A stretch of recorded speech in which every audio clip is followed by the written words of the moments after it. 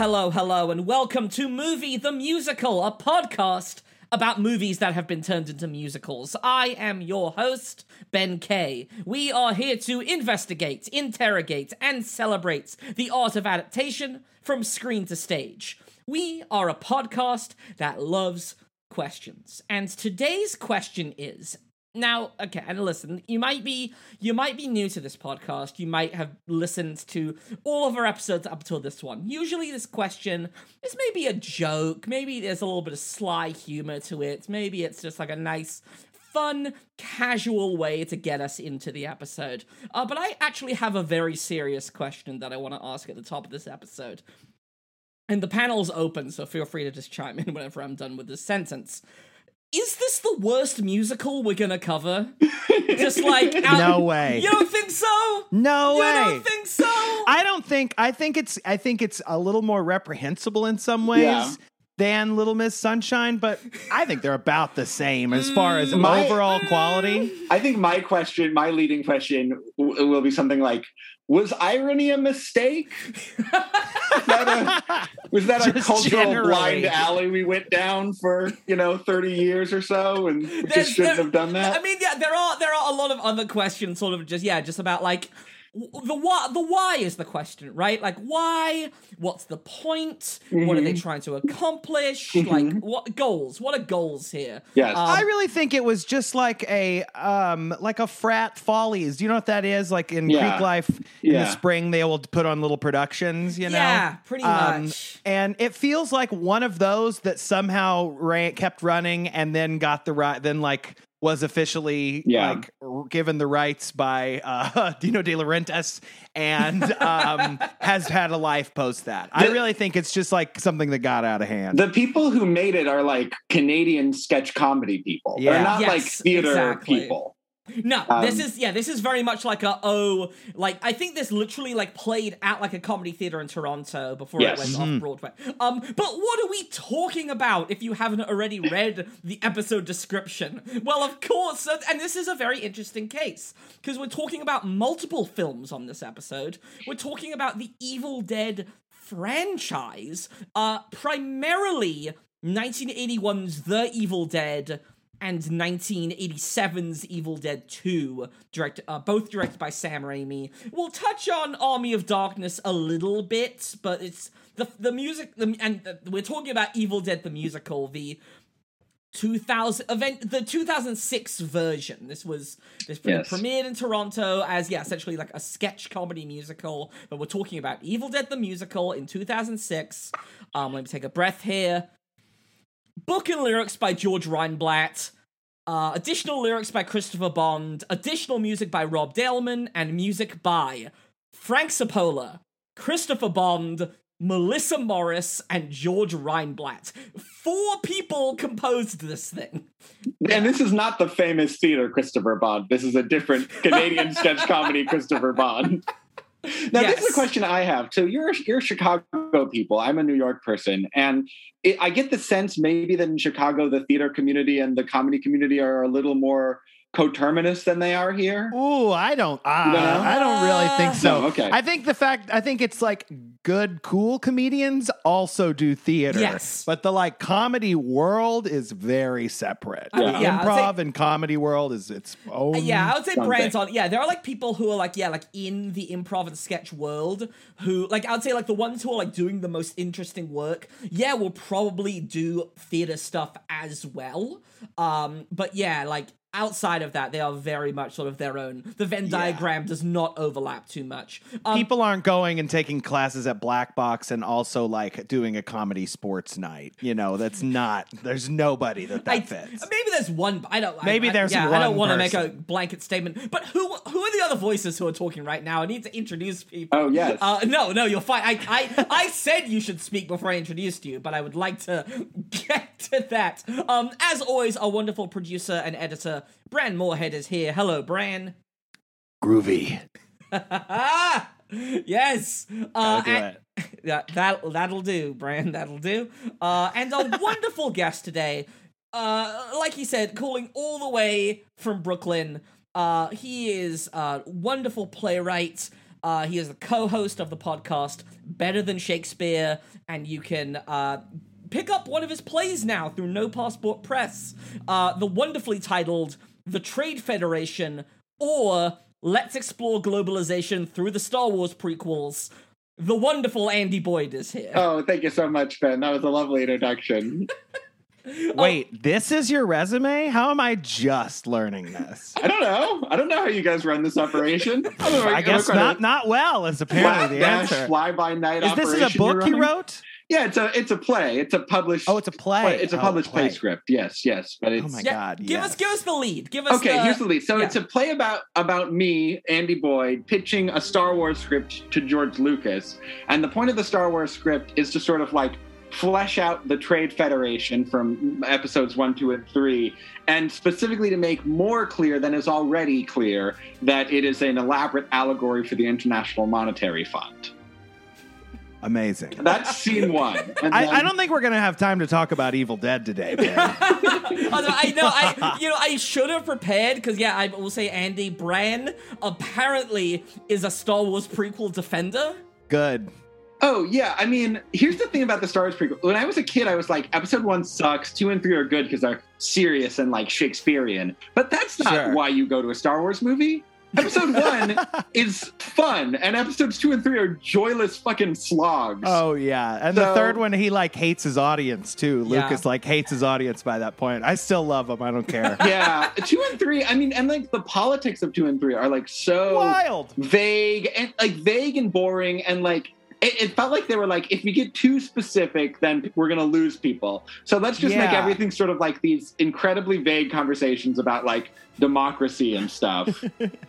Whereas, like, thunderous applause, that's how it dies. Yeah. I mean, it also seems like George Lucas like had all these grand notions because he thinks that way. I think, in, like, big sweeping storytelling, and he had these grand notions of like, I'm going to make this Bush era allegory, and we're going to do it this. But he's not a very good screenwriter. No. And he is much more of a big picture guy. And like you say, he was worried about actually pissing people off. So. And he was writing, fascinating. At least episode 2, he was writing like in the weeks before they started shooting. Yeah.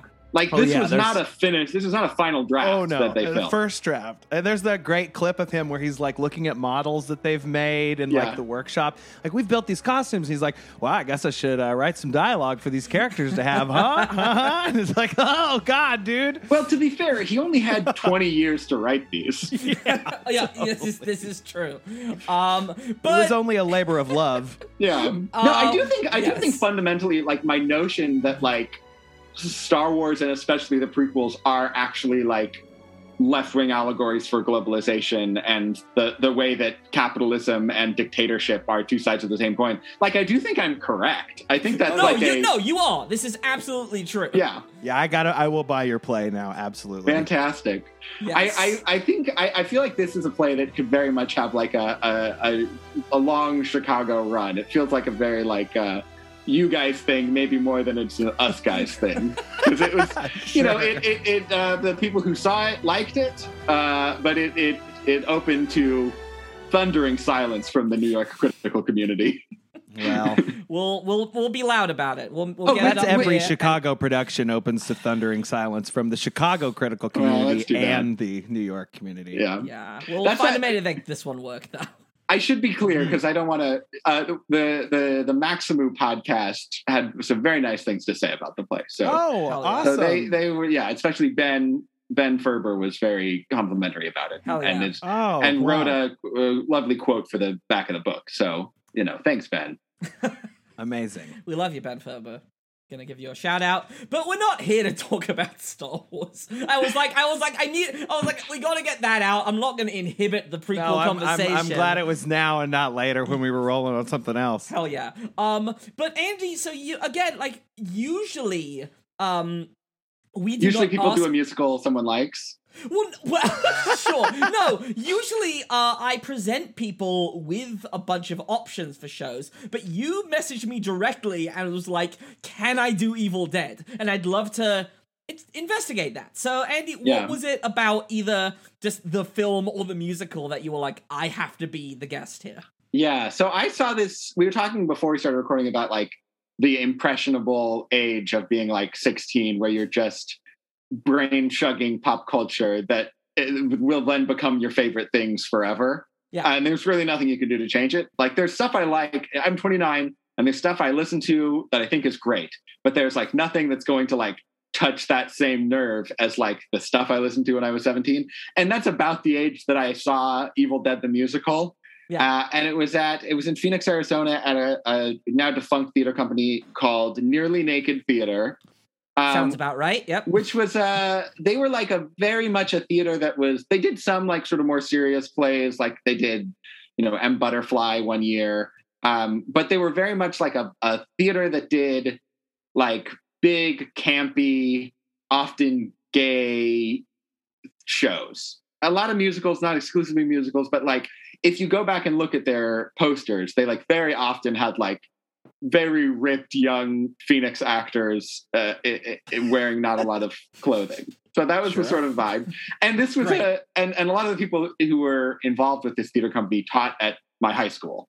So we would all go see all of the shows there. And the world of sort of alternative theater in Phoenix at the time, and still now, I mean, I don't know, maybe it might even be worse now. It was very small. There were just like not very many groups. There was this group and a group called Stray Cat in Tempe, and really not too much else. So we would just see everything. And we saw Evil Dead the musical. There was a splash section. Of course. If you're, for people who didn't mind getting fake blood on their clothes, and one of our beloved teachers, Toby Yatso, played Ash. Great. And it was a lot of fun. I remember, having a great time, and the songs were catchy, and I will still occasionally find myself sort of humming "Cabin in the Woods." Ooh. Or that's the one that stuck with me, and then the other one about all the men in my life keep getting killed by Kandarian demons. Sure, it's got a very much like a beauty school dropout from Grease vibe to it. Yeah, I will say both though, that one and Cabin in the Woods are kind of both Motown-y almost. Yeah, it's very much borrowing on that sort of like that palette for sure. I was a bit horrified when I revisited this show in preparation for this podcast, because it is not aged well at all. No. It feels like 2007 was a million years ago.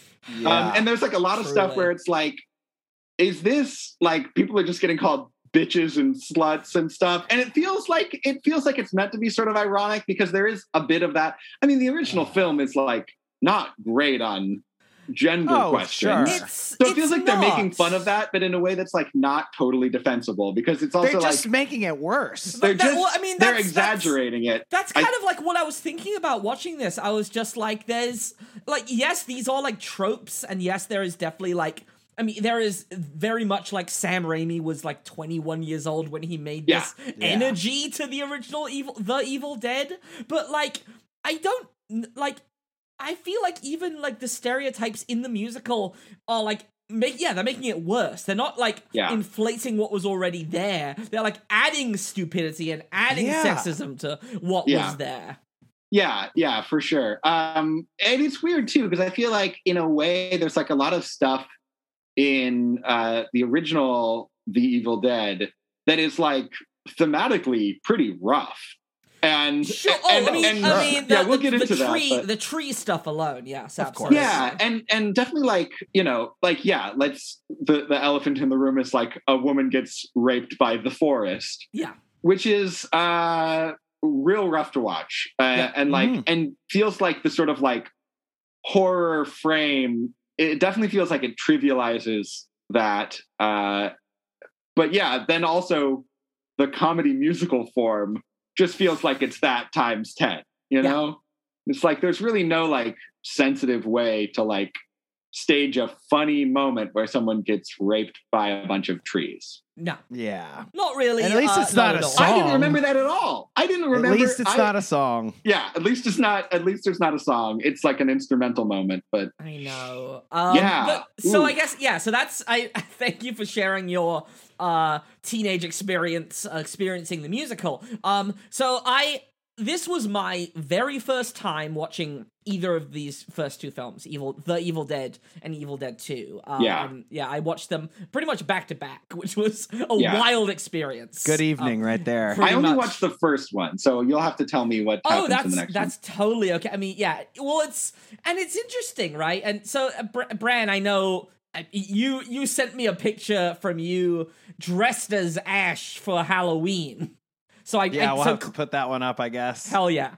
This is you. This is on you. I've seen them all dozens of times. Dozens. And I think I saw Evil Dead 2 first when I was like in high school. Uh-huh. And then I saw Evil Dead after that, because I was like, what the hell was that movie? And saw Evil Dead after that, and was confused for a long time because Army of Darkness always used to play on TNT, which is the third one, and it's like it's a lot. It's still gory, it's still violent, but it's a lot more like fun. And I mean, it takes place in the 1300s, and it's like armies of deadites on horses with swords and armor fighting human arm. It's really, really, really goofy. Whereas I would say Evil Dead 2 even has some real moments of like incredibly intense terror and horror. And the first one is certainly not joyless. It's a lot of fun, but it's not nearly as goofy as the other two. Yeah, I will say the Evil Dead 1981 is a much more sort of fully realized thing than the stuff I made when I was 20. That being said, absolutely. No, there is the horrible like sexism on display for sure, but like the craft is just like kind of like undeniable.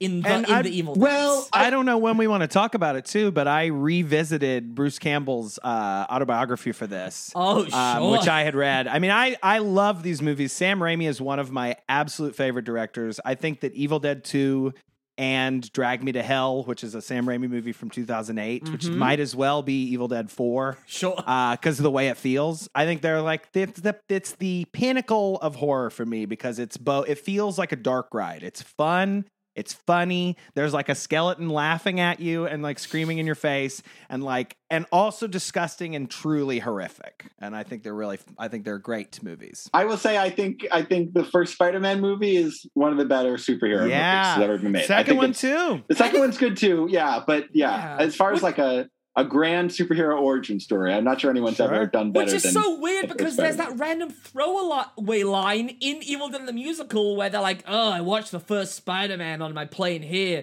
and the directing in that was horrible." And I'm like, what the fuck are you doing? It's like they're giving shit to Sam Raimi, but because like he was a fan of the project, so I don't know. Yeah, he and Bruce Campbell gave the musical their blessing inexplicably. But Brad, Is it If Chins Could Kill? Is that the book you read? That's the title of his book, which is funny. Bruce Campbell, I will say, he's fucking great. Like, he's my God. Bruce Campbelling all over this movie. Sam Raimi's best decision in this was to realize that he had a friend who looked like a real life action figure. Yeah. But it's wild because, like, I mean, someone correct me if I'm wrong, like, after the Evil Dead movies, like, that, like, he's known for the Evil Dead movies. Like, he didn't have like a well, he had a big television career. He played Otto Lycus on both Hercules and Xena Warrior Princess. He was on that for years. He's on Burn Notice like that recently in his career. And he just did this Evil Dead show, right? Ash versus the Evil Dead. It's still going. I think they're to have another season coming out. Sure. Yeah. It's a whole franchise. It's a whole dang media franchise. There, he's in every Sam Raimi movie at some point. Pretty much, he has cameo. Yeah, he's the rude usher at the importance of being earnest in Spider-Man 2, who won't let Peter Parker in. He's the waiter on the third one. He announces him at the wrestling ring on the first one. Especially in the he's great in the first one. He's got this fucking ridiculous like bowler haircut, which is very silly. But the second Evil Dead, the escalation of the franchise is really fascinating because Andy, like you were saying, like the Evil Dead is sort of just like horror. There are like fun in quotes moments to it, but it is sort of just like a straight up horror movie. And then Evil Dead 2 is like, yeah, but what if it was also a Looney Tune as well? Like, it is like him, like, with Linda's hands, like, he's just, like, hitting her head on, like, all the surfaces everywhere, and then, like, everything with him, like, trying to capture his hands that's been cut off. I mean, the acting when it's still attached to him oh is my gosh. amazing. Yeah. It's like a mime show. It's fantastic. Absolutely. They just breaking plates over his head. Very funny. Do you think there's part of what's going on here is that like the first movie tried to be like a serious movie and to some extent failed, and so they were like, oh, it was supposed to be sort of a joke all along. Look at us have fun with these other, because I feel like the first one is very earnest in the way that like things are when people are 20. I would say so, and I think Sam Raimi just innately has. I don't know. I don't even think I want to call it camp. I just like I don't know what it. He just it's like a wink. It's like a mischievous wink. He just has a heightened sense to the stuff he makes just in general. Like so he makes this. What is he, like 21, 22? Like he's like, again, I like think he might even be like when they 20. filmed 20. Yeah, because it took them a long time to edit it. Yeah, ridiculous. And they self-raised all of this money. They raised like $95,000 just from family and friends and like businesses around, just asking for money in Michigan. Well, he made this like half-an-hour short film called Within the Woods, which was essentially just like the pitch to be like, hey, we made this half-hour version of this movie to get like more funding. So we can get some distribution for this thing. It raised, what was it, $375,000? Yeah, because the original Evil Dead, it cost $375,000, which is crazy. Nothing. Absolutely, like in the scheme of like making a movie is pretty much nothing. It's very low, yeah. And they convinced the bank to let them start shooting when they were at like 85,000, which was pretty. They were like, you have to be at least a third funded before you can start and before we'll like release your money to you. And they're like, well, we're not quite there. What if you just let us go out into Tennessee in the middle of nowhere and start fucking around? But then like they got this apparently like the film got the attention of this producer Irvin Shapiro, who got it screened at the Cannes Film Festival, and then Stephen King saw it. Loved it, wrote a rave review of it, and then New Line Cinema was like, I guess we're going to distribute this thing. I guess people love this scrappy horror movie, and we're going to like release it to them. And yeah, it makes like $2 million, nearly $3 million. There's one aspect of this film that I'd really like to just get out of the way. Please. Which I found fucking baffling, is Linda gets injured somehow. She gets stabbed with a pencil, right? She gets stabbed with a pencil by one of the demons, and then ouchie, very gruesome, and then goes to like sleep it off. And then they have a whole set piece fight with some of these demon people. And then Ash goes to like check in on her and she's still sleeping. Which makes and shit like this drives me fucking crazy. And like how they're like, well, let's just get some rest. It's like, no, there's a demon in the cellar that's like being held back by this like very loose chain. No, you should leave. You should leave the cabin. No. It is dramaturgically inert. You are absolutely right. Yeah. And I have a friend who's like a big horror fan. I was talking to her about this, and I was like, does it not bother you that like, even within the absurd rules of this world, like it just doesn't make any sense that someone would be fast asleep through this like intense demon fight? And she was just like, no. And I was like, how could that not bother you? And she goes, I've never watched this movie sober. There you go. Gotcha. Interesting. I think that might be. I don't know. It's like Scooby-Doo, and like especially the Deadites. Their whole logic is all over the place. I feel like their only the only rooting constant is that they just want to fuck with you and then murder you brutally. Yeah, they are agents of chaos, yes. Oh, yes, I love that. There's also there's no, like, moral vision in this film. Nope. Like, nobody's getting punished for anything. It's just they went to this place and they turned on this tape, and now there are demons trying to kill them.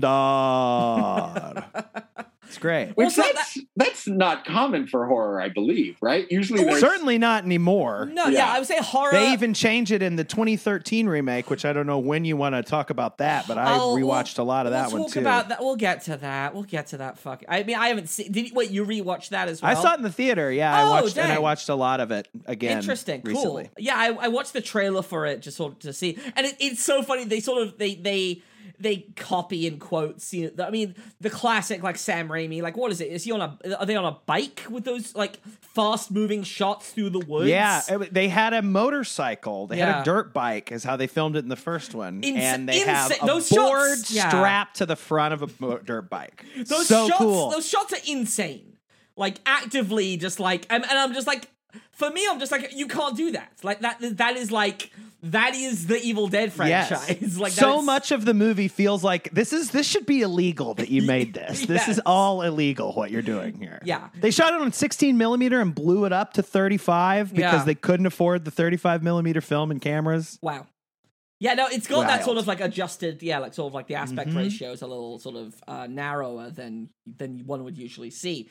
There's just like so many impressive shots. There's the one where like Ash is looking into the mirror, and like you have the thing where he comes out. Yeah, it's water. Yeah, it's water. At one that's point. Very cool. It's so cool. To me, it feels like very much the like.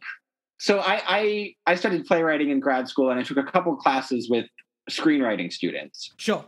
And they all seemed like very, like incredibly knowledgeable about like the history of film and like cameras and like how to put together a budget and all of that. And they just didn't have any ideas about content or the world, you know? And boy, if that doesn't describe the modern film landscape in America. It just feels like sort of that, where it's like, wow, there's just a bunch of cool set pieces strung together with like no story, characterization, dialogue. I mean, maybe other people feel differently. I feel like there's not a memorable line in the whole film. Tool shed, work shed, groovy. Like those are the lines. Yes. Yeah. What is it? Like swallow your soul, swallow this. Swallow this. Yeah, like that's really it. It reminds me of Gotcha Suckers from Bowfinger. Bowfinger. Yes. Just like you need that one line near the end to really hook him in. So actually, this is interesting because I'll say I'm not a horror person at all. Like that is just like not my genre. And I love the hell out of both these movies. And I can appreciate a good horror movie. I mean, like I absolutely like understand the craft and sort of like the tonal balance that goes into these things.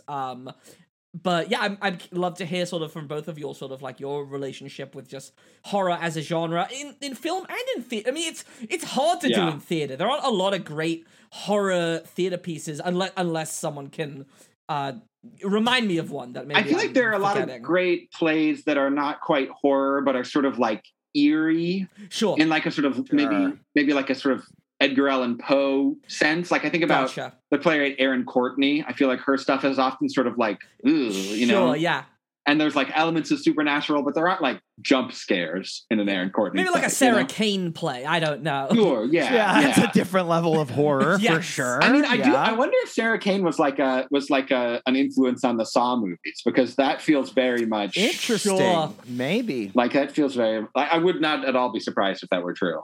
Yeah, but Andy, are you a horror person like in general? No, cool. I'm not. Great. And I mentioned again before we started recording that I'm home alone this week, and my partner is in a cabin in the woods with some friends. I think they survived. We'll find out. And I like sat down and I was like, God damn it! I'm about to watch a horror movie alone in my apartment late at night. I hope this isn't so scary that I can't fall asleep. Oh. And I did not find it. I found it like both grotesque and sort of boring, you know? Sure.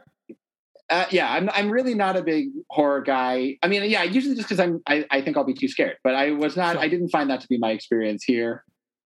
I think also like I'm a big, like, and whenever I am watching a horror movie, I'll sort of make fun of it as a way to deflate what I'm scared about. Oh, yeah. Which I think is that does seem to be one of the great, like, I feel like this would be a great movie to watch, like with some friends in college and you're like a little drunk, and, you know, and it's late at night and you're like making fun of all the stupid stuff about it. Sure. That seems like maybe the optimum like environment to watch this. Absolutely. I got my friend group in college to be very into Rocky Horror Picture Show. Sure. And I feel like that's a similar experience. Scratches a different but similar itch. Yeah, for sure. I do think Rocky Horror Picture Show rules, though. I think it's great. Oh, yeah. Oh, yeah. 10 out of 10 good movie. It's yeah, it is an absolute blast. And yeah, that's a film, yeah, like you said, it's only improved in a group setting. Bran, I feel like you're a horror person, right? I love horror films. I mean, I've directed a lot of horror plays. Yeah. Here in Chicago, and you can do jump scares. You just have to. It's just hard. It's a lot harder than it is in a movie. But I don't think there really are. I think I would agree with you that I don't think there are very many, if any, like horror plays that are mainstream at all. Like that anything are mainstream, yeah, anything that I've directed or worked on has been an original piece by a Chicago playwright, either John Fisher or I worked on Ike Holter's Light Fantastic. I was about to say Put Your House in Order, another Ike Holter play, is maybe one of the only plays that had a jump scare that actually like worked. Yeah. Oh yeah, and that was a very good one. It was a very simple, very good one. I don't know if it's a spoiler to talk about a play that doesn't exist in reality anymore. But yeah, the way that Gus just had that hand pop out was boo, clutch. But I love it. I think that I think that comedy and horror are sisters. Oh yeah. And that is really the trick to getting people scared. If you can like get somebody to let their guard down enough to start laughing, it's easy to turn that switch on them and get them scared fast. Well, because you're already in there. Well, I was going to say that sort of in the broader sense. Yeah, I mean that's why you see folks like Jordan Peele who are like able to switch so deftly. Like I feel like everyone was like, Jordan Peele is making a horror movie, and then you watch Get Out, and you're like, oh yeah, this should have made sense the entire time that he was able to just like move into this genre so effortlessly. It's also so much about timing. Yes, absolutely. Yeah, there's about, and again, this is I think also why Sam Raimi sort of succeeds as a filmmaker too, because he's like comedy and horror are working in synchronicity in these films, like especially Evil Dead 2, but also in the Evil Dead as well. Like they're able to sort of like meld in this way that it seems seamless, honestly. And I think it goes back to their big influences, like what they loved and would emulate when they were making these hundreds of Super 8 movies they would make in like the Detroit, Michigan area. Growing up was they watched the Three Stooges all the time. Sure. And they watched like John Carpenter movies, and that was it. And like that was what they tried to emulate. And then they watched like shitty action movies, which is why you would see them do stuff with a car, or why they're like, you see Bruce Campbell just like throwing himself. Like he does this in the second one, he's fighting with his own hand and does a front flip and lands on his back. That's like insane. Chaplin. It's so good. Yeah. It's unbelievable. No, and he's like running into like every single shelf in the cabin in the first film. It's kind of ridiculous. Like, Danielle, like I was watching this with my wife and she was just like, run into another shelf. Just run into another shelf. It kept happening. They really beat the shit out of that cabin. Yeah. Oh yeah. You feel bad for that piece of real estate, which apparently nobody knows where it is. No, people found it, and it's torn down. But apparently, there's still a time capsule that's buried underneath where the hearth was that they put like script pages in. It's in Morristown, Tennessee. Yeah. Sure. Wild. Was this like a post-internet thing that people found it? I think early internet, but he talks about it in that book, and I think that was written in like early 2000s. Oh yeah, Bran, are there sort of any tidbits from Bruce Campbell's book that you'd like to share? Several of the things I have, he talks about in more detail, but that's why I got some of that. I think it was interesting. They all met in the 8th grade. Great. And at school and like rural Michigan. That car that they're in is a 1973 Oldsmobile Royale, and it's only interesting because Sam Raimi's weirdly obsessed with it, and it's also in every movie he makes. Great. It is Uncle Ben's car in Spider-Man. Okay. It is, it's like all in Crime Wave, which is an early like action movie of his. Yeah. It's like the detective's car, and it was really like he supposedly still has the first one he had. And in the book, Bruce Campbell mentions, he's like, I'm pretty sure he lost his virginity in that car, and that's just why he's obsessed with it. Is it in Oz the Great and Powerful? I think it's in the beginning before he goes to Oz. I don't even know. Isn't that kind of ridiculous that is? I know his latest movie. Yeah, I know he's directing this fucking Doctor Strange movie that maybe will be good. Who knows? I don't know if Marvel is producing a Sam Raimi movie or if Sam Raimi's directing a Marvel movie. Like, good way to put it. It's always hard to tell. It's weird that movie sucked. It's weird that because he didn't quite stick the landing with the third Spider-Man movie, but he made 2 really good superhero movies, and then and then he was never asked to do it again until now. That seems very weird. It's the birth of internet bullshit. It's so weird because here's the thing: everybody forgets, because I like Spider-Man 3. It's goofy as hell, but it was the highest grossing movie ever at the time. It was huge.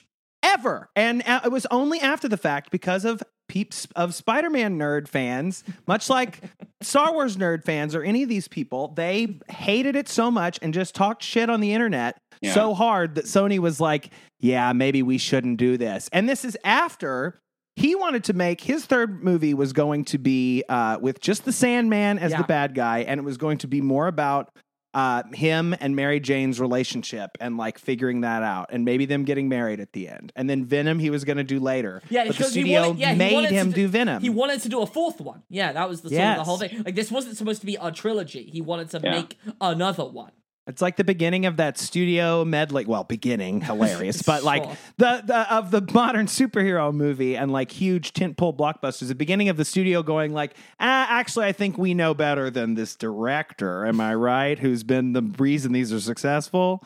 Which is also what's wrong with comic books. I feel is that the companies just don't trust the people who are actually creating these comic books. Absolutely not. No. My favorite example of this is Grant Morrison spending 7 years building up, or I guess it was more 4, because it's 7 volumes, but I think each volume has 6 issues. So I think it's 4 years building up the return of Magneto. Magneto killing Jean Grey, Wolverine killing Magneto in grief. And then 6 issues after Grant Morrison leaves X-Men, they're like, that wasn't the real Magneto. That was a fake Magneto. Fuck you. Ugh.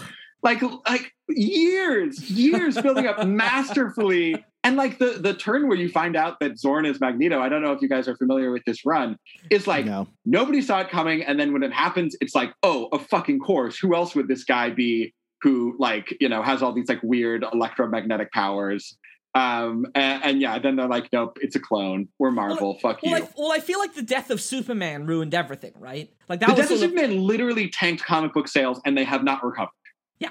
And also, but also just the fact that they were building up to this event, and it was this big masterful ends to one of the biggest superheroes in the world, and then they're like, JK, he's back. It doesn't matter. Yeah. We'll see if they let Captain America die in the movies. Yeah, and Iron Man. This is kind of what I'm quote unquote worried about, even though I've kind of just given up on the MCU just as a thing. I'm totally. I'm not going to see Black Widow. I didn't finish Falcon and the Winter Soldier. I'm just I didn't start it. I didn't start it either. There you go. I'm just done with these. But veering wildly back to wherever the hell we started. But yeah, no. So what's interesting? You mentioned Crime Wave before, Brandon. So Sam Raimi was very good friends with the Coen brothers.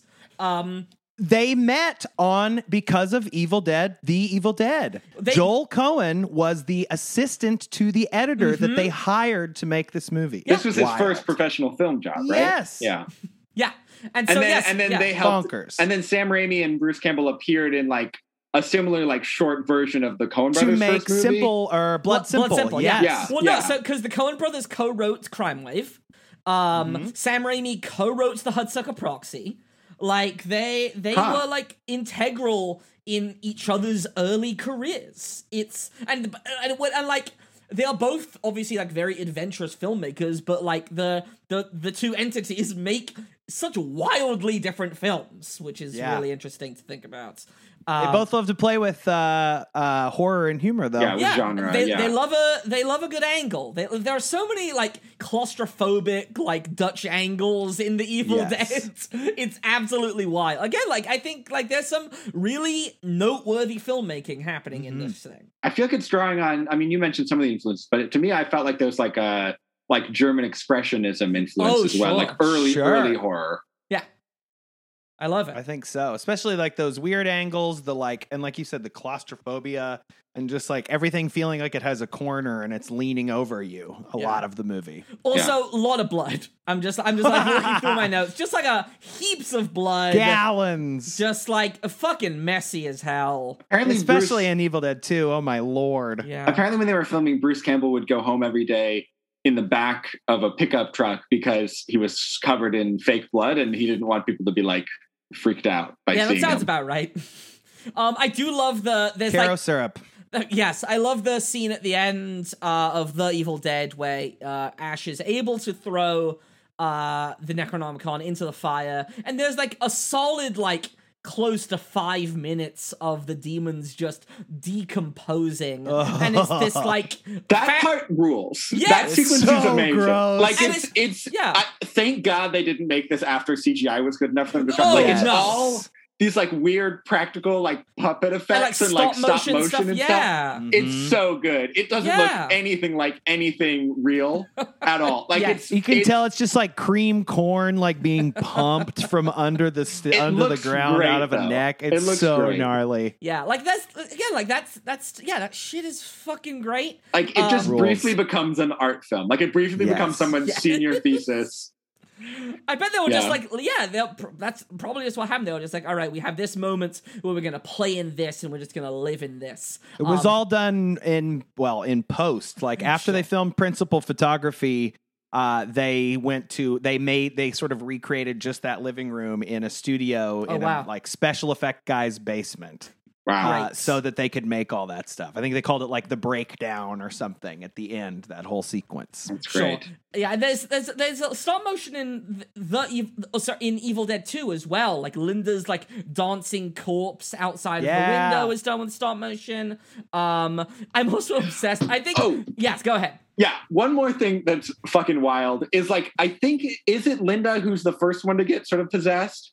I think it's Cheryl, right? Sister, Cheryl. Yeah. She's literally like floating in the air and like saying demonic shit and is able to like, and then she like falls to the ground and they're like, is she okay? That's weird.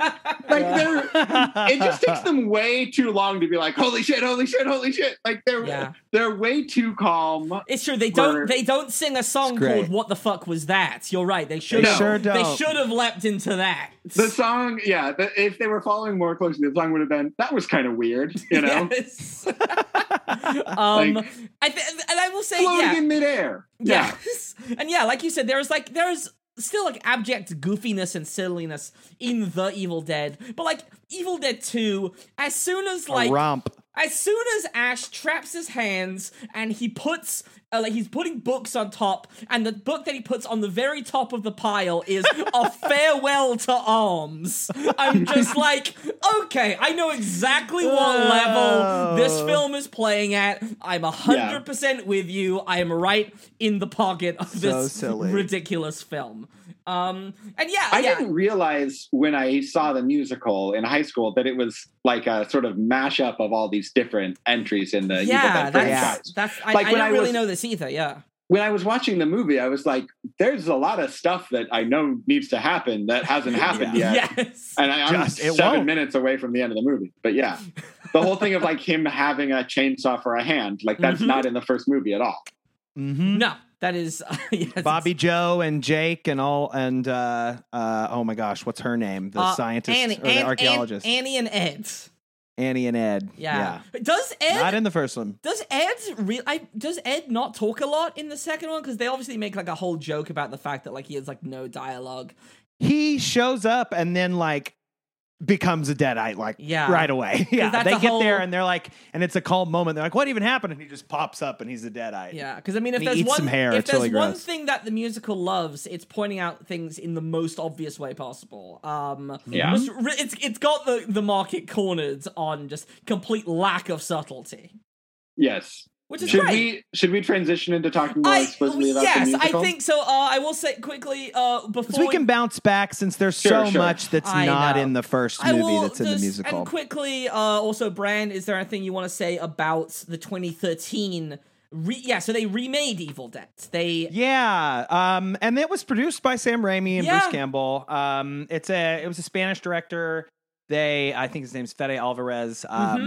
And he basically had written a script, and then Diablo Cody, of all people, did some rewrites to Americanize it. Sure. And it's just, I don't know, it's an incredibly 2013 horror movie, if that makes any sense. It's really like gray and dark, and it's like it was that everybody was really obsessed with like digital projection because it was taking over everything, and so they're really using those like low lights and high highlights, and so it looks almost black and white for parts of it. Interesting.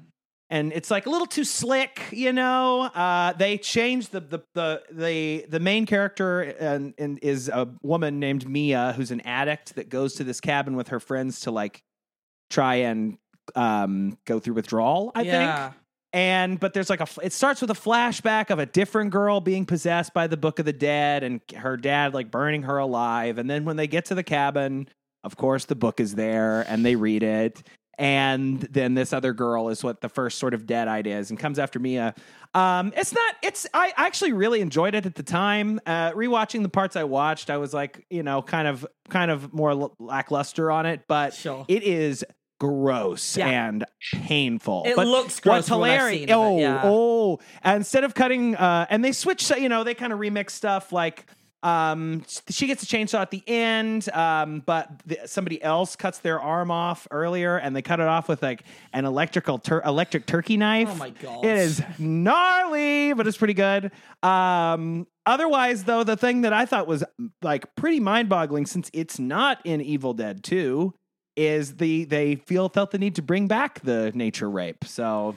Oh, that's pretty weird. Well, it's like I'm realizing we should maybe. But now it's a girl. It's like this is like modern. Yeah, it's a girl raping a girl, so it's like better. It's a girl tree. God. Yeah, well, it's the demon is there as a girl. Gotcha. It's a girl tree. Because one of the things I read about it was that like they felt like if they have Linda try to rape Ash later in the movie, I'm also realizing we should maybe just have like 5 or 6 content warnings at the top of this episode. Sure. I'd say if you're not familiar with Evil Dead.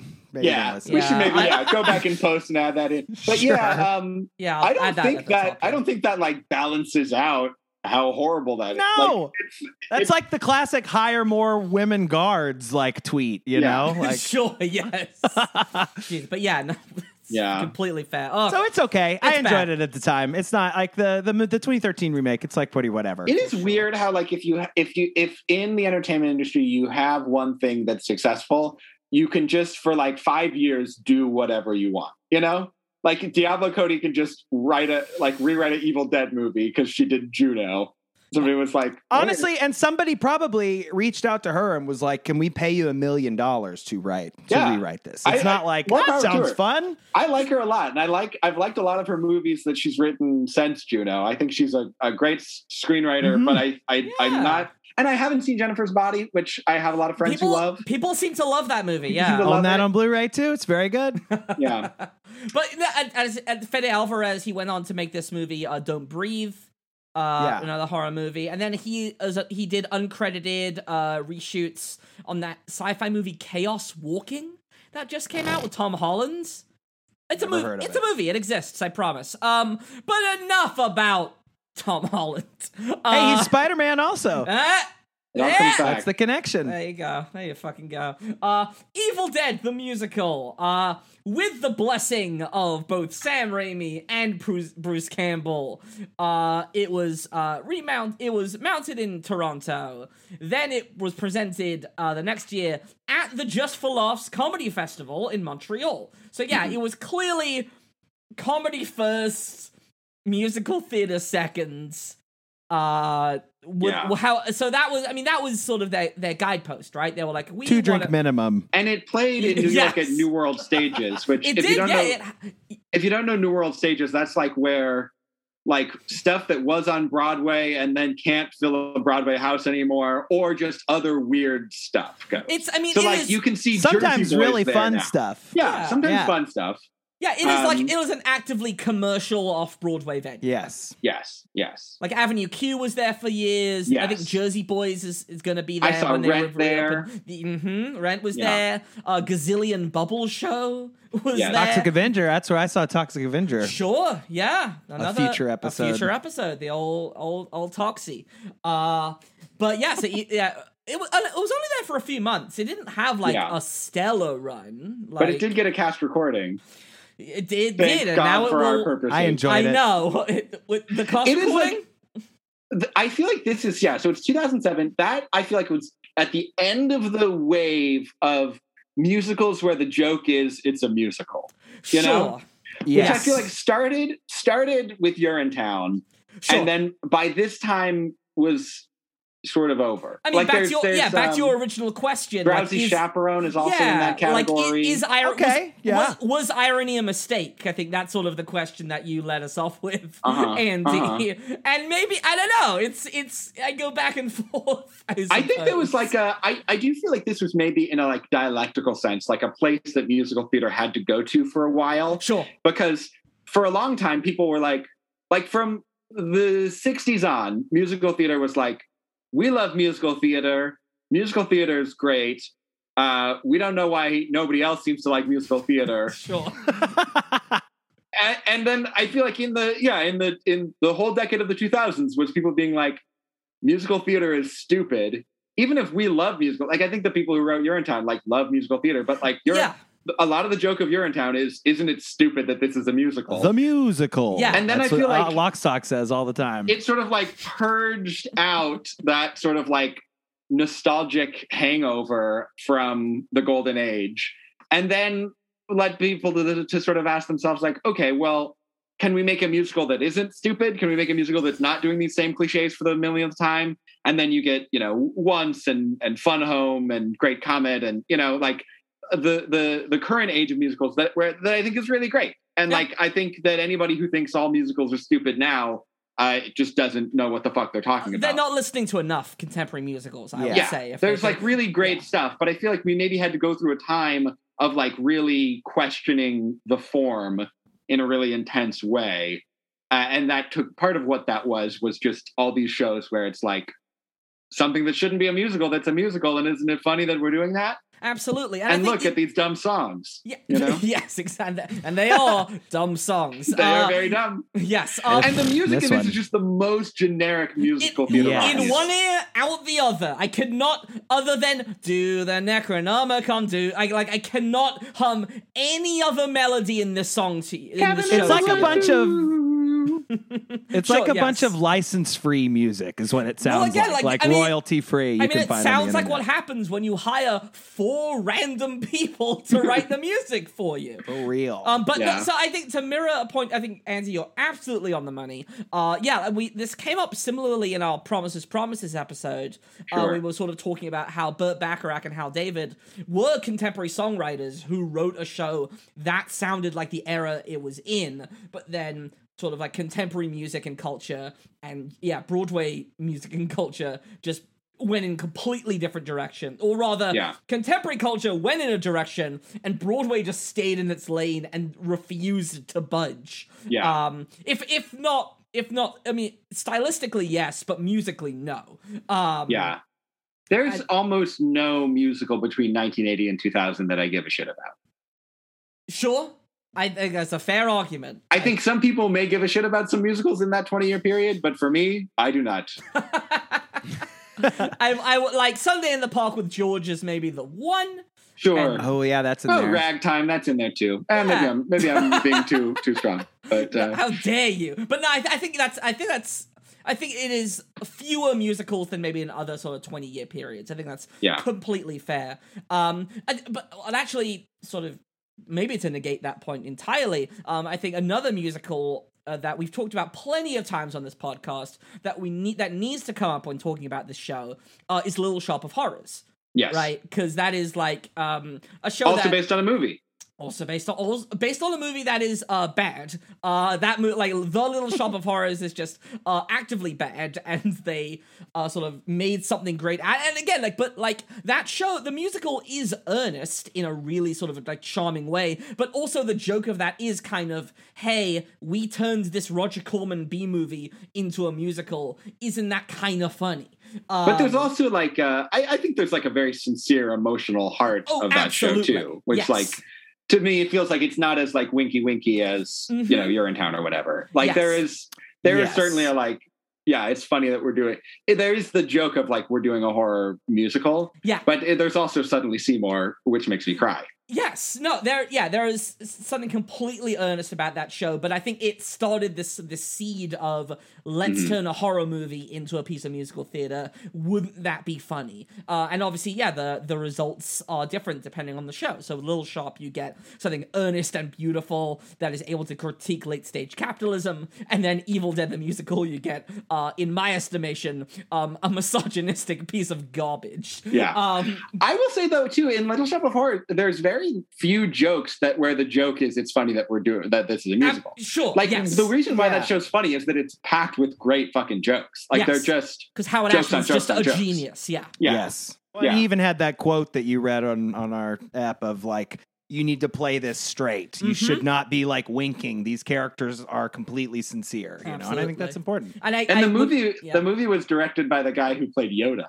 It was Frank Oz. We love him. Are you a Yoda fan, Andy? Oh yeah, Yoda rules, man. Okay, great, cool. How could you not?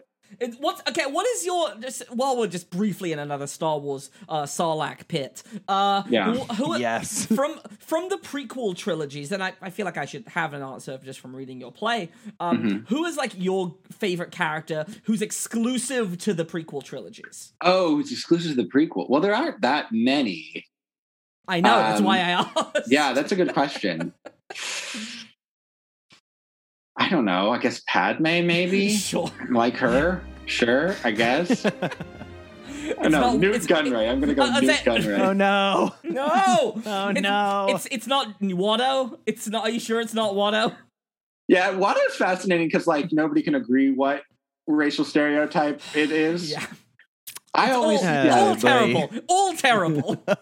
Like, I've talked to people who are like sure that character's anti-Semitic, which would never have occurred to me. But, oh, that's how I've always read it as, pretty strongly. Yeah.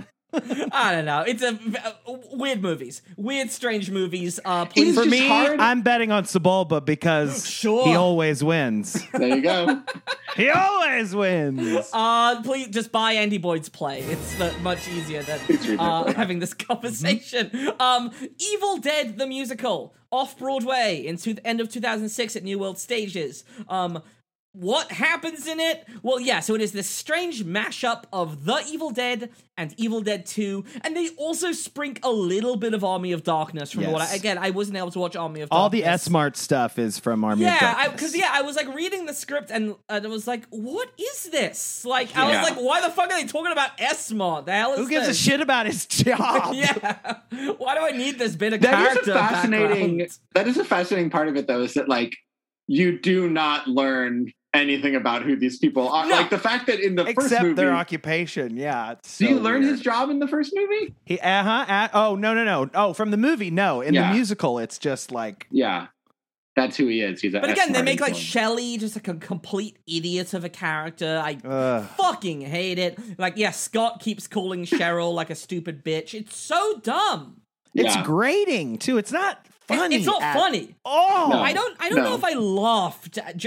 I mean, this is very characteristic of me. The one thing I did laugh at was the puppet moose on the wall that was singing along. The dumbest joke in the whole show. I know, and I fucking loved it. It's pulled straight from the second movie too. If you haven't seen the second one, it laughs at Ash, but it doesn't like say it. Doesn't. No, it certainly doesn't have a solo. No. The joke so often is really just like, hey, remember that in the movie? We're doing that. Yeah. Yes. Remember that part of the movie? It's in this musical. Isn't that fun?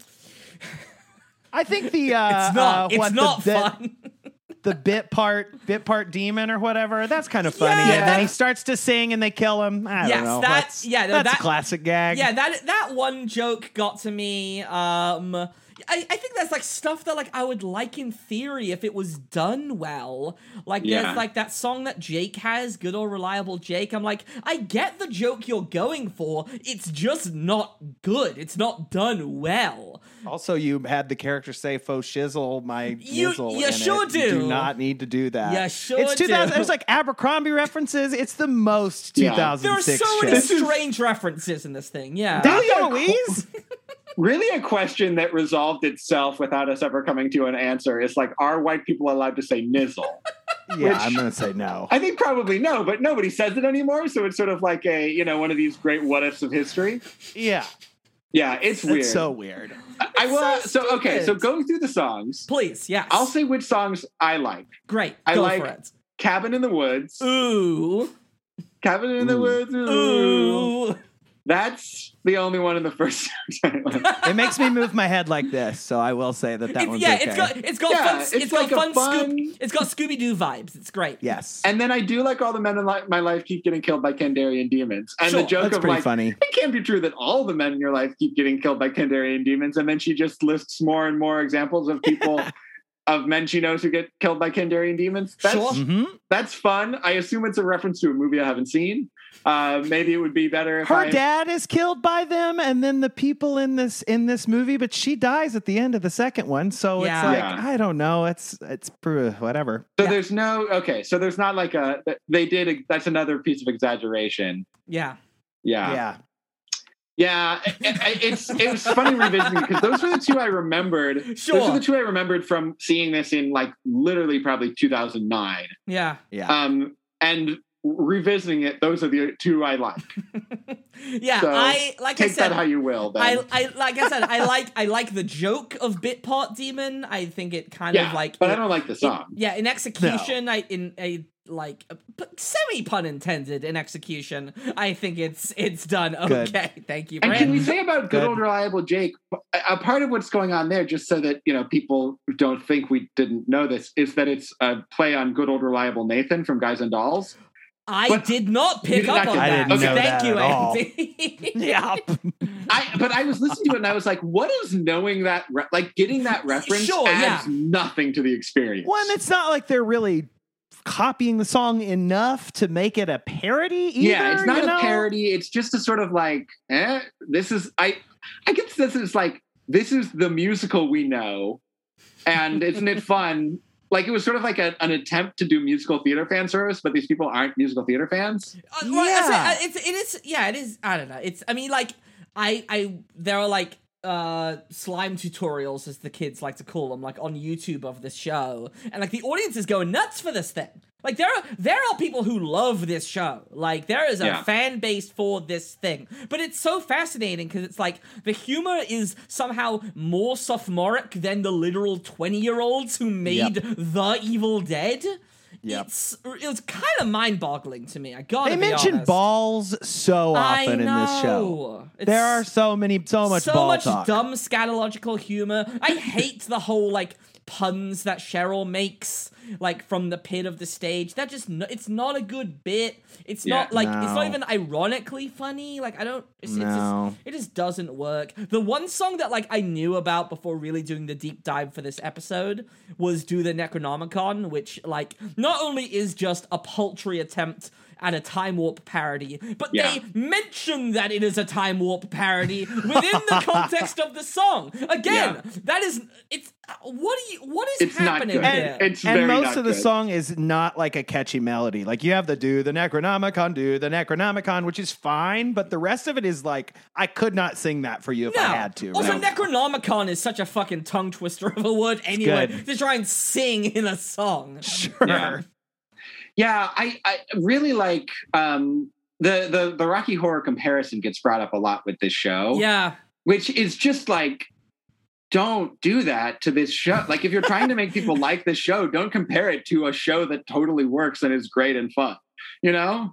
Like, I feel like that's Rocky Horror is one of those like classic, which also I feel like a lot of people don't know this, but it was a stage musical before it became a movie. That's the thing. That's why we can never cover it on our main feed, because it was a stage. We'll do it on our Patreon, but we can't do it on the main feed. Yeah, and it's just that thing of like it's a musical from, I don't remember the exact year, but like late 60s, early 70s, where the Early thing is 70s, just like, let's write an LP worth of great songs and then have some, semblance of a plot to stitch it together, which is most of the musicals I like. Like, sure. I feel like so many musicals like figure out how to make the songs good songs as the like last piece of the puzzle. I know. And it's like, I don't know. I mean, I don't like Jesus Christ Superstar as a show, but I like the album. I put on the album pretty often. The songs fucking rule. Yeah. Yeah, the songs are great. And like the songs in this are not good. The songs in Evil Dead the Musical are forgetful and trite, and they somehow the worst part of the show, especially the lyrics. I cannot tell you. The lyrics are atrocious. The lyrics god-awful. Are just, they should have gotten 3 more people to write the lyrics. That's what I'm saying. Hey. Hey-o. That's my hot take for the day. But to all of our listeners who might think, I don't know enough to write a musical, it seems like this incredibly complicated form with like 100 years of history. You do. Yeah. You do. Like, anyone can write a fucking musical. Truly. Maybe it won't be the best musical ever, but like you can write an musical that will be better than this one. That'll be better than some musicals. If like 5 people wrote Evil Dead the Musical, you can write a good musical. I promise you. You can do it. I absolutely promise you that. I kind of have this theory of artistic inspiration that you like need 2 types of inspirations, which are like the one that's like, fuck, I could never do that. And then the other that's like, oh, I could do that. Sure. Yes. Like it kind of like, for me, it's like, when I was like listening to the Beatles when I was 14, I was like, I could never write a song that good. And then I found Daniel Johnston and Kimmy Dawson, and I was like, this feels attainable, you know? And like, not a slight to them at all. I think they're great, but they're like great in a way that's like feels down to earth and humane and, like possible. Yeah, no, if this is neither of those things. This is a flaming piece of shit that you can certainly do better than. No, but honestly, just by dint of being a conscious human in the world. This did inspire me to be like, yeah, I could probably do the thing. I should stop putting off the project I was working on. Don't second-guess yourself, Ben. I mean, this is the thing too. Like, getting a musical produced is so fucking hard. Yes. It is like writing a musical is hard. Producing a musical is an order of magnitude harder. And it's so much harder than producing a play. Yes. I wrote a musical last year, and one of the things I found just talking to directors and stuff is like, well, if you want to do a reading, it's going to be $3,000. And I'm like, wow. How could that possibly be true? But it totally is. Yeah. These people made this musical and then like not only got a production, but like transferred to New World Stages, had a residency in Vegas, have been doing this show for years. They had a tour. They had a tour back in 2014. Yeah, this show there was a tour in 2019, 2020. Oh my god! And came through Chicago. That can't be true. There was a regional production that non-equity. I bet it was probably but there was like a local storefront in Chicago did it a few years ago. With this script? Yes. With this script. Yeah, this script. Yeah. I was gonna name the company. I don't people feel comfortable can Google it if they want to. Yeah, they can. Yeah. But yes, it's wild that like people keep producing this fucking show. Like it's not good. I mean, like I get it. Like I'm sure there's some fun blood shit you can do, and like I'm all. Well, that's what I was gonna ask Andy. Was there a splatter zone? Yeah, there was a splatter zone. It was very bloody. I mean, this was like sort of one of the things that Nearly Naked was known for, is like doing stuff that had a lot of like spectacle. Yeah. Okay. And like they did the Rocky Horror stage show, maybe even like in the same season as this. But like Andy, like not to I remember part of the set for that was like a big like tube full of lube for some reason. Tuba lube. But no, Andy, like not to give away stuff about your play, but there is sort of a very fun interactive element to it. Yes. Which I think more plays should have. I think there should be more of a conscious recognition of the audience's complicity in a play that they are seeing. And so I get that for like audiences who are like, I don't like to go to plays and musicals where there's the fucking fourth wall. I love love that this dumb fucking show will literally bleed on me. Like, it is acknowledging that it can mock me in this way. So that is, one accomplishment of this, which is not something that all like movies to musicals do, is like it does feel like it sufficiently answered the question of like, why is this theater? Sure. You know? Yeah. Okay. Like I will say that for it, I feel like it justifies why is this a musical? You know? Sure. Yes, yes, and I'm gonna classic Chicago style. Yes, and this, because I'm like, I get it. Like, you want to make a silly spoof of Evil Dead. My issue is Evil Dead 2, where a lot of this material comes from, is already mostly a comedy horror. Like, it always seems so weird when you're trying to parody something that is already a comedy.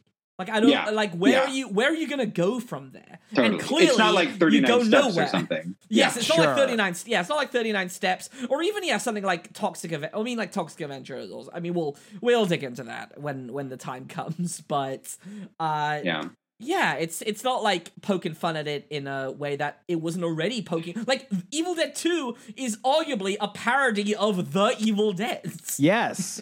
That's the thing. And I know we've mentioned this a couple times, but like none of those three movies have very much cursing at all. No. And that is every other line. And I mean, I think I don't really agree with this phrase, but a classic phrase is that, like, you know, the less intelligent you are, the more curse words you use. And like, I think that in writing lyrics for this show, that's true. If that's true. If that's true, I'm a fucking dumbass. But totally fucking dumbass. Also, We're here love a show that literally the final song is called "Blew That Bitch Away." Like, love that to have your final button, final thesis on your damn project. Yeah, which is really, I mean, that's for all the things that are problematic about the original movie. That's like not part of it. Like, it's very much like, it sucks that my girlfriend became this demon and now I have to kill her. I feel really bad about it. He's sad the whole time. It tears him apart. Like, there's clearly a gesture towards an emotional interior with that part. You know, that's like just not in this at all. Oh my gosh! Is there?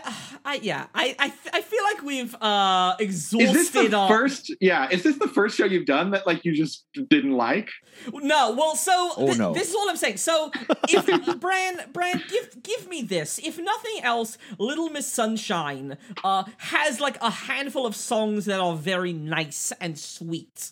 Like this show, I feel like has no songs with like wholly redeeming factors to them. Either the music's not memorable or the lyrics are not memorable. Yeah, I agree. I think that the balance is that this one, like, Little Miss Sunshine is closer to being good than this one is, I think. But it takes a lot of the things, and like we talked about, it takes a lot of the things from that source material of the movie and then doesn't use them or changes them for the sake of changing them, and that's it, and changes the focus, and it gets really, really muddled. Yeah. This one is like good source material. They don't really change much, and I think actually do a good job of mashing up the first and the second one. Like that first act and the second act, very smart. Even including the S-Mart stuff, which it's once again, the way they used it, not the best. I don't know why we're supposed to care, except for I've seen the third movie. I think it's sort of a joke, but it's not a funny joke. And it's just referential. But like, they're still pulling on that as like, okay, here's a bit of character we can use here and trying to find this.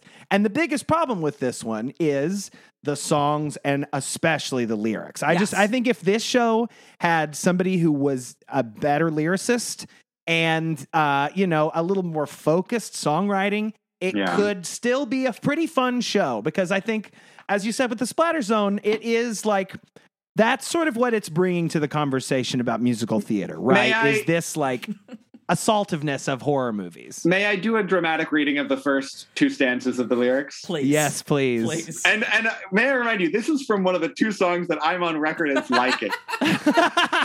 We never do this on this show. This is great. I love this. It goes, we're all jammed in the car and we're going really far, driving deep into the trees with hot dogs, chips, and cheese. To make the week go quicker, we packed a ton of liquor. Ryan Tropicana will go totally bananas. Like, it's a fucking Dr. Seuss lyric. Horrible. Like the hell. Horrible. Horrible.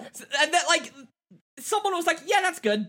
Yeah, don't worry about rewriting it. That's good. Sketch comedy. This is like the whole thing is like the joke is that it's bad, so we don't have to make it good. I know. Yes. I know. That's right. That's mistake. That's a big mistake. It's like no, yeah. Just because you're, I feel like it's so obvious to be like, you have to have at least good writing.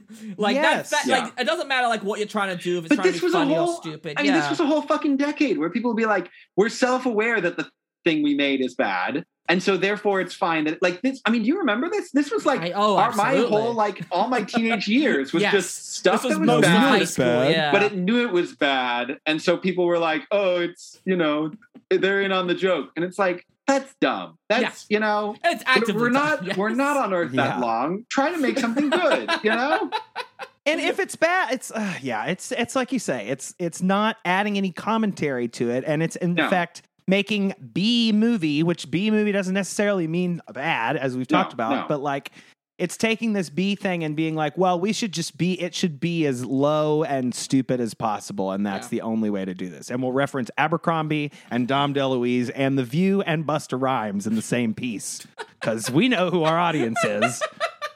The Dom DeLuise thing was like, okay, what the fuck is this? Who is that for? It was for me. It was actively for me. Yeah, totally. And do you have any final thoughts on this strange show? This very strange show. No, I mean, I guess my final thought would be like, if somebody asked you to be on a podcast to talk about something, you should go back and revisit it and find out if it's any good. Because, I mean, my critical faculties were not very well developed at the age of 17. And I'm not saying that I loved, like, I also, when I was that young, I saw Sunday in the Park, and I understood that was like a great piece of theater, and this was like a fun, dumb thing I saw. Yeah, no, but I don't even think it's like I don't think it's fun now. Yeah, I listened to just to a peek behind the curtain, I listened to the cast recording one time, and then I was like, I should probably listen to it again before we record. And I was like, I just can't. I don't fucking want to. I don't want to do that. You don't need to. No. Not every work needs to be Sunday in the Park. I'll take a dumb fun thing, but like, put some fucking craft, put some fucking effort into it. That's the least we can ask for. Well, and it's clear they did. I mean, it's so wordy. Why is it's like the wordiest musical we've covered in a while. Yeah. There are so many lyrics, and it's just like, this scene is really about him cutting his hand off with a chainsaw. Just focus on that. Make it a dance number. Sure. Yeah, the song "Cabin in the Woods," like, let me see. Sure. It starts. Please do a deep text analysis of this. That we're craving it. 4 pages long. It's so long. Yeah. Can you do like a control F for balls on the whole show? Just get a word count of the time they say balls. It's also like, they do the Cabin in the Woods. The song also functions as sort of a character establishing song for everybody, which is fine. They're not characters. It doesn't take that much time but like, they really like inflated these characters. Like, who's the other? Scott's the other guy. Yeah. And like, Scott is like a nobody character in the movie, and they're just making this like horrible, horny asshole. Yeah, like I said, they're injecting other horror tropes into these characters that were not present in The Evil Dead. It's bananas. It's interesting too. When does Cabin in the Woods the movie come out? Sure, like I was 4 years later, 3 or 4 years after this. Just I think thinking about this, and that should have made this show unproducible. That movie they should have been like, well, we can't do it anymore. The Cabin in the Woods is 2011. Okay, 5 years later. Watching Cabin in the Woods, or watching this and then thinking about Cabin in the Woods, it's like Cabin in the Woods is just an homage to The Evil Dead. Like, it's people are always like, it's a mashup of all these different and it's like, it is, but the basic premise is The Evil Dead. Yes. What do you think? I remember, I haven't seen that show since college, but is that any good? The movie Cabin in the Woods? Yeah. It still rules. It's good. It's very good. It like, even with the fucking dumb Joss Whedon of it all, it still holds up. Very good. Yeah. Right. Somebody just tell me when Joss Whedon gets finally canceled, and I'll stop talking about his run of Astonishing X-Men. He's getting close. Don't worry, the Disney Corporation will continue to hire him like secretly for a script doctor, I'm sure. Yeah. They love it. We love to see it. They love it. Yeah, so we've exhausted our brains and our mental faculties on this this not great piece of musical theater. But should I apologize? I'm not. Like I put you all through this horrible. No, listen. Here's the thing: we had to do this episode at some point. Yes, we got it done in like our second batch of episodes. Like, honestly, thank you for asking us to. I feel like after recording this, I'm going to be like wandering around in my apartment as if I had walked out the door of a haunted cabin into the morning sun. Hey, you got to watch a pretty great movie, and I will say the second and third one are worth the watch. The second one especially Evil Dead 2 so is good. Really fun. And Danielle, my wife, who doesn't even like horror, like loved Evil Dead 2. She had a perfect movie, much like Jurassic Park. Perfect film. Jurassic Park rules. There you go. And When Harry Met Sally. Oh, When Harry Met Sally. But Andy Boyd, yes, at the end of every episode of Movie the Musical, we ask our guest a very important question. So, Andy, if you could adapt a movie into a musical that has not been adapted already, what movie would you choose? I didn't actually check if either of these had been adapted, so they haven't to my knowledge. I'll let you know. My sort of best thought was Princess Bride. They're working on it. They're working on it. It hasn't been made yet, but they are working on it. But my niche pick, which I thought about later, is Sullivan's Travels. I think would make a great musical. Talk to us more about that. As opposed to Gulliver's. Yeah, Sullivan's Travels is a movie that holds a dear place in my heart. It's a Preston Sturges screwball comedy about a left-leaning but sort of born with a silver spoon in his mouth screenwriter, director guy who wants to make sort of like leftist propaganda to like uplift the workers, but doesn't know what it's like to be poor. So disguises himself as a hobo and travels across America. Oh, hell yeah. But ends up like 3 days later back in Hollywood.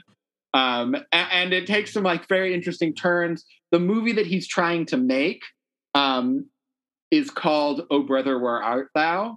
Preston Sturges in general is a big influence on the Coen brothers, but like this movie in particular is like very much a huge inspiration for them. Very cool. I love the 30s. I love left politics of the 30s. I love the sort of like Popular Front period of where like, you know, you have card-carrying communists making movies with Frank Capra.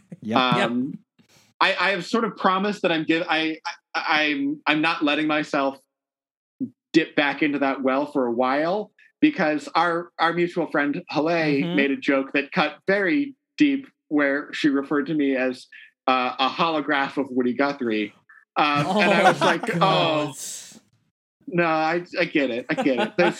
So you know, I'm trying to stick to more contemporary grounds. But when I let myself go back and like look at that period again, I may try my hand at doing a Sullivan's Travels musical. It's also just such a like the comedy is like so smart and quick and quick and quippy. It's sort of like His Girl Friday, but the presentation style is more naturalistic.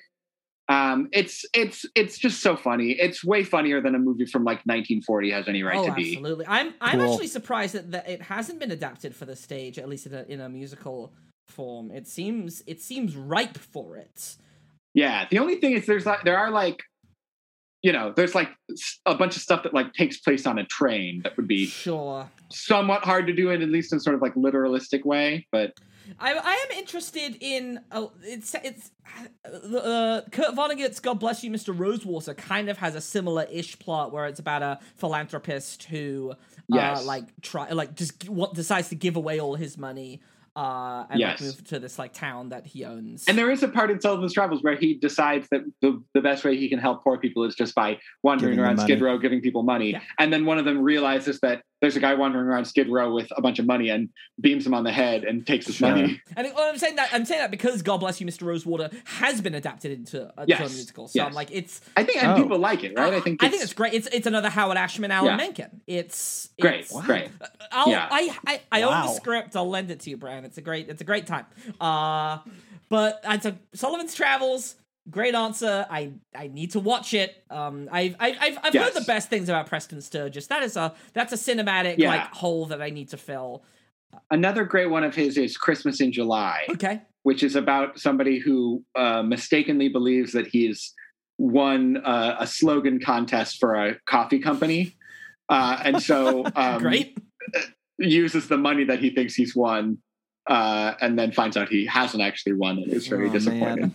There are a lot of Preston Sturges movies that have like a very low, like sort of end of second act low point, and then sort of dip back up at the end. But there's he's great. I love Preston Sturges. Hell yeah.